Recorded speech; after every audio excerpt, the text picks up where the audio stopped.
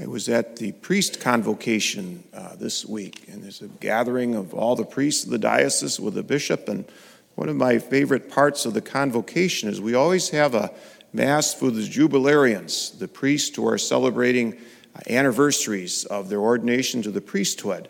And then after the mass, then we have a dinner and then a toast. So we were toasting the guys that were 40 years ordained and 50 years ordained, and one guy was 60 years. He couldn't make it, but it was just good to be able to honor them and to celebrate the witness of their faith. The sacrament of ordination has been around a long time. But you know what? It's got nothing on marriage. Marriage has been there since the beginning, hasn't it?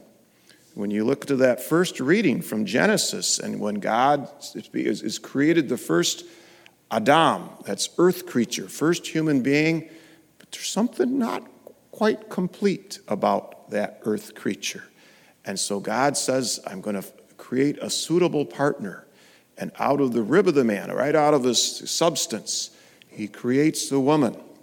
And then we hear, this one at last is bone of my bones and flesh of my flesh.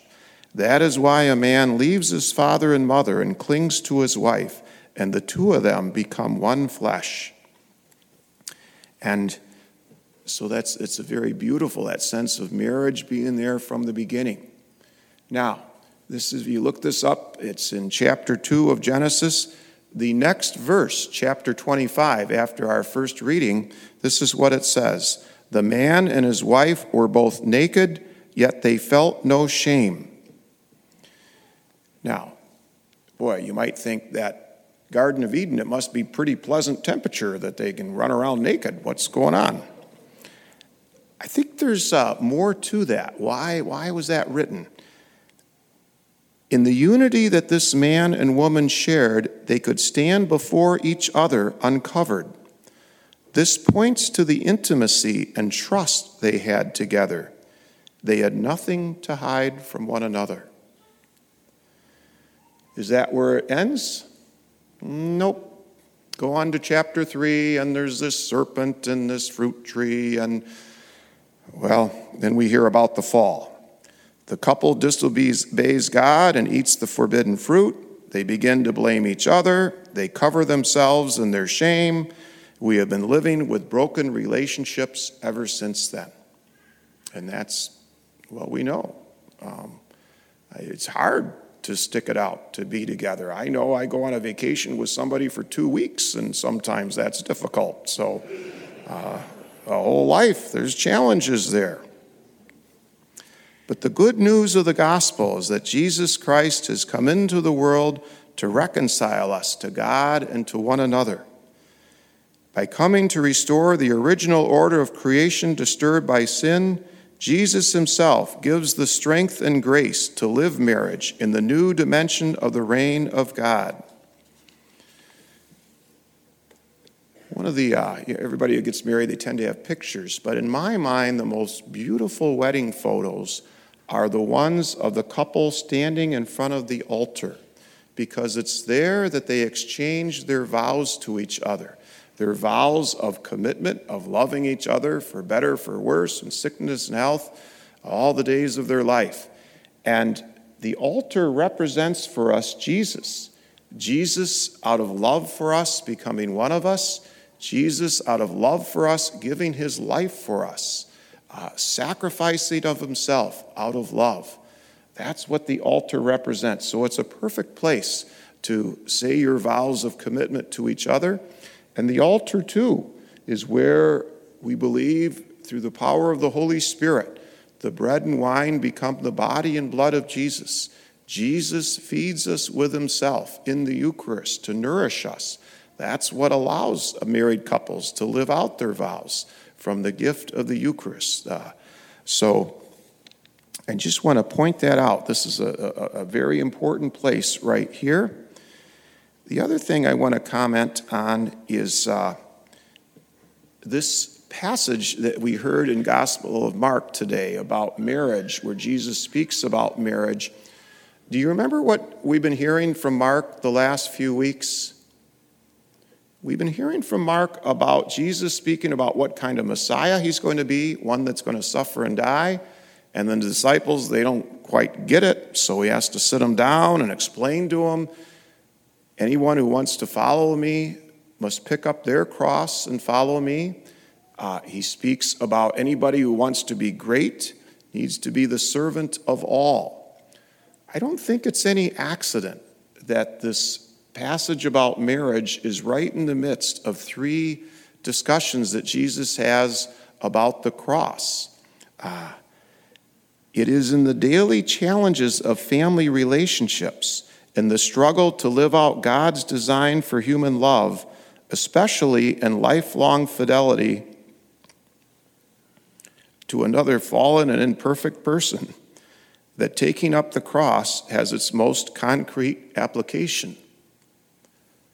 It's in the cross that we can love and sacrifice, even when it's hard, even when our spouse might be being a jerk.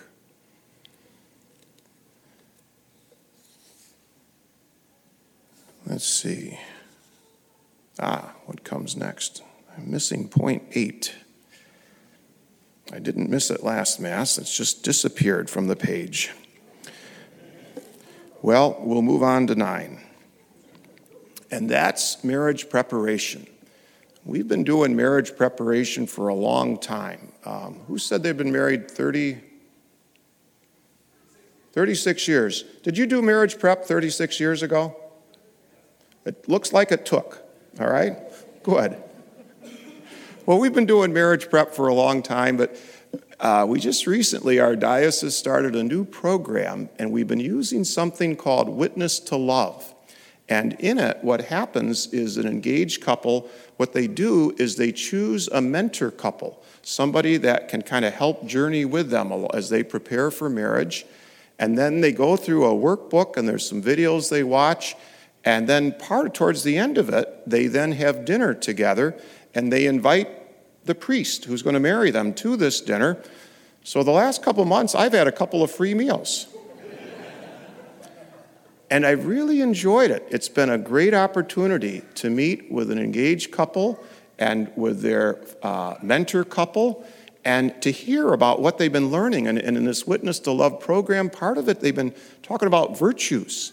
Virtues are good for every Christian, but especially in marriage. And so they talk about how they're living out the virtue of patience or of forgiveness or of mercy. And it's really beautiful to witness this. So that's something that's going on in our parish and parishes all over as we help couples prepare for marriage. You know, this gospel and this first reading, we can see if we're married how it applies to us.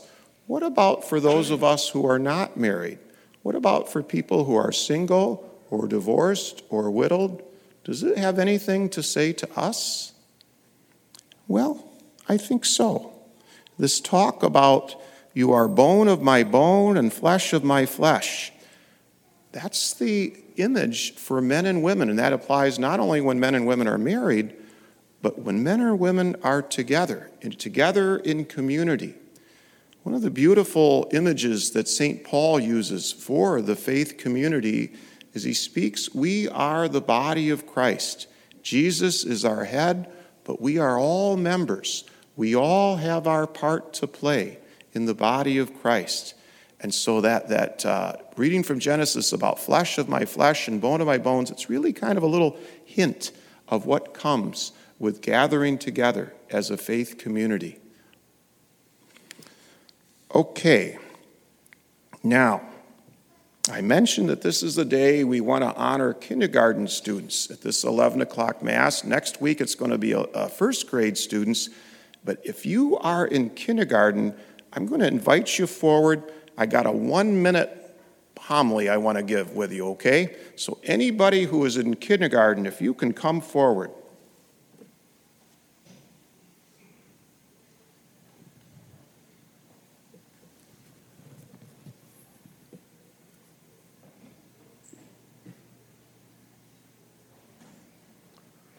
All right. Now, boys and girls, I want you to look around. Is there anything you see that you don't usually see right here? Yes?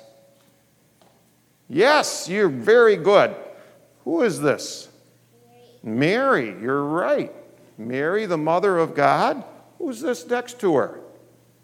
Joseph. Joseph, her husband. See how he's got a saw, and this is a measuring thing? He was a carpenter. Joseph, the worker. Yes. They're here together. Who's this? Jesus. That's right. Jesus is the son of Mary. And Joseph is his foster father. Jesus' father is God, isn't he? Yep.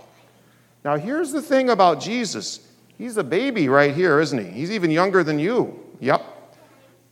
You're 6. Well, Jesus, he was 6 too, and then he ended up being 33 years old, and he was going around and preaching. But you know what? Jesus never forgot what it's like to be a kid. He never forgot what it's like to be 6 years old. And one time, there was a whole gathering of people listening to Jesus, and some 6-year-olds wanted to come up and see Jesus. And the disciples, they had forgotten what it's like to be 6 years ago, so they told the families, no, don't, Jesus is too important. Don't bother Jesus with 6-year-olds. You know what Jesus said? I want the 6-year-olds to come to me, and all the kids, the kindergartners and the first graders and all the kids. Yes, Jesus said that, all right? That's what we heard in the gospel today. And he said, really, if you want to go into God's kingdom, remember what it's like to be a kid. Remember what it's like. Do you guys kind of depend on your parents a little bit? Yeah. Did they drive you to church? You didn't drive, did you? Yeah, I did. You did? Uh-oh. Uh-oh. I did. All right. Well, hopefully your parents drove you. You kind of depend on your parents, and so you're pretty grateful to your parents, aren't you? That's what we remember about God the Father. We depend, even though some of us think we depend on ourselves, we depend on God for everything. All right.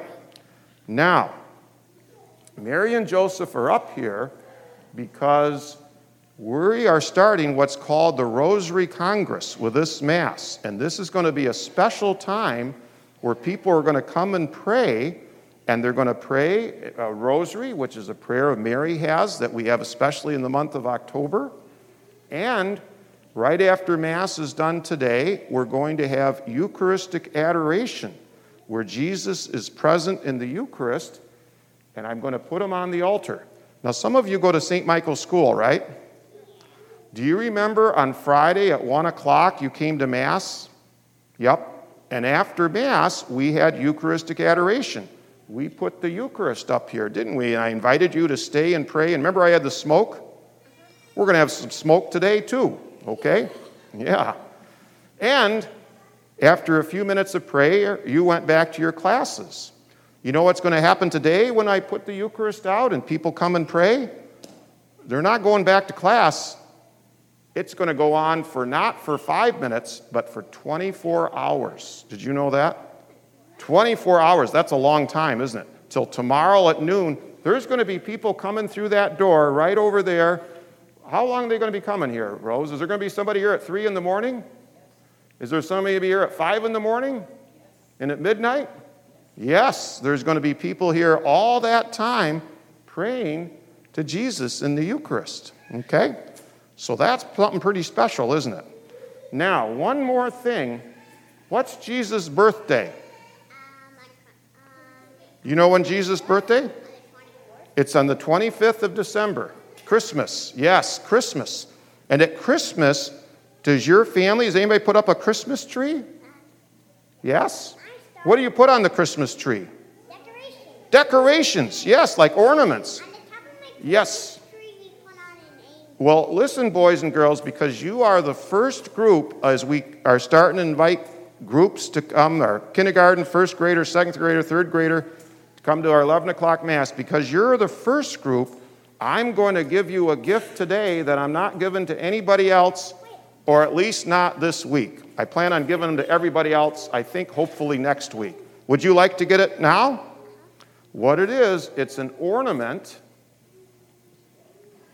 It's something you can put on your Christmas tree. You take it home to your family, and it says on it, this is what we celebrated last week. We celebrated 120 years of St. Michael Parish. So this This is an ornament you can put on your tree, and you can remember that, and then put it on your tree for at least the next 5 years. And then I hope we can have a big celebration to celebrate 125 years as St. Michael Parish. Okay? So, you go ahead and you take one of these back to your seats now and give it to your family. Thank you for coming forward.